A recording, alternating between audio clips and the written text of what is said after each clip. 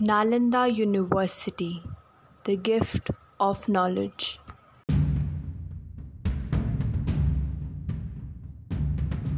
For over 800 years, Nalanda University was one of the best universities in the world. Students across the globe came here to study in one of the greatest libraries in the world.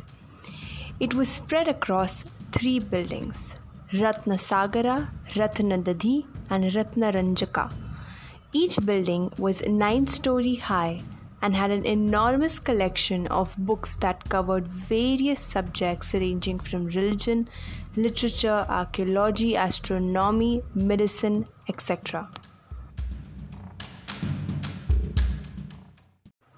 At the height of its glory, Nalanda University was devoted not only to Buddhist studies but also trained students in fine arts, medicine, mathematics, astronomy, politics, and the art of war.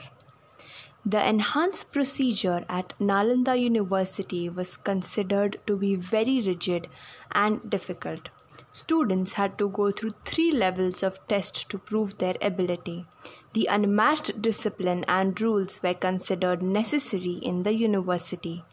It was believed that great astronomers and mathematicians like Aryabhatta were the head of the university. Nalanda Mahavira was founded by Kumar Gupta I of the Gupta dynasty in 5th century CE. It was patronized by various rulers including King Harshavardhana of Kunj and Pala rulers as well as various scholars. The premises of the university were so huge that it accommodated over 10,000 students and 2,000 teachers. It was considered an architectural masterpiece and was marked by a tall wall and a strong gate. According to the records, Nalanda University was destroyed 3 times by invaders but rebuilt only twice. The first destruction was caused by the Huns under the reign of Skandagupta, but Skanda's successors restored the library and improved it to an even bigger building. The second destruction came in the early 7th century by the Gonds. This time, the Buddhist king Harshavardhana restored the university. The third and the most destructive attack came when the ancient Nalanda University was destroyed by a Muslim-led army led by Turkish leader Bakhtiyar Khilji in 1193. It was believed that India had a setback for hundreds of years due to the loss of religious text during the attack. And since then, Nalanda University has not been restored until the recent developments. It is said that Bakhtiyar Khilji had fallen ill and doctors in his court failed to cure him. Then someone advised him to get himself cured by Rahul Shri Bhadra, the principal of Nalanda University. Khilji was so proud of his Islamic culture and refused to get himself treated by a person outside his religion. But his health worsened and he was left with no option but to invite Bhadra from Nalanda.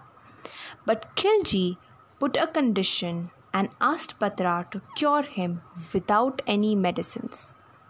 Bhadra asked Khilji to read some pages from the Quran as a remedy to his illness, and everyone's surprise, Khilji was cured.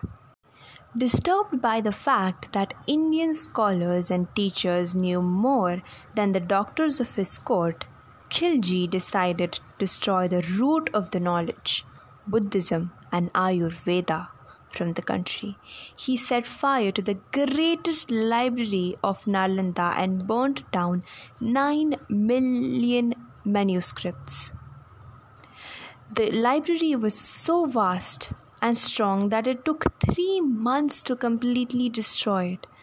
The Turkish invader also murdered monks and scholars in the university. Let us think about if Nalanda University was not destroyed. The curriculum and education taught in Nalanda University would have been passed to generations and would have been continued for centuries. The world would have learnt the education of Nalanda. India would have prospered.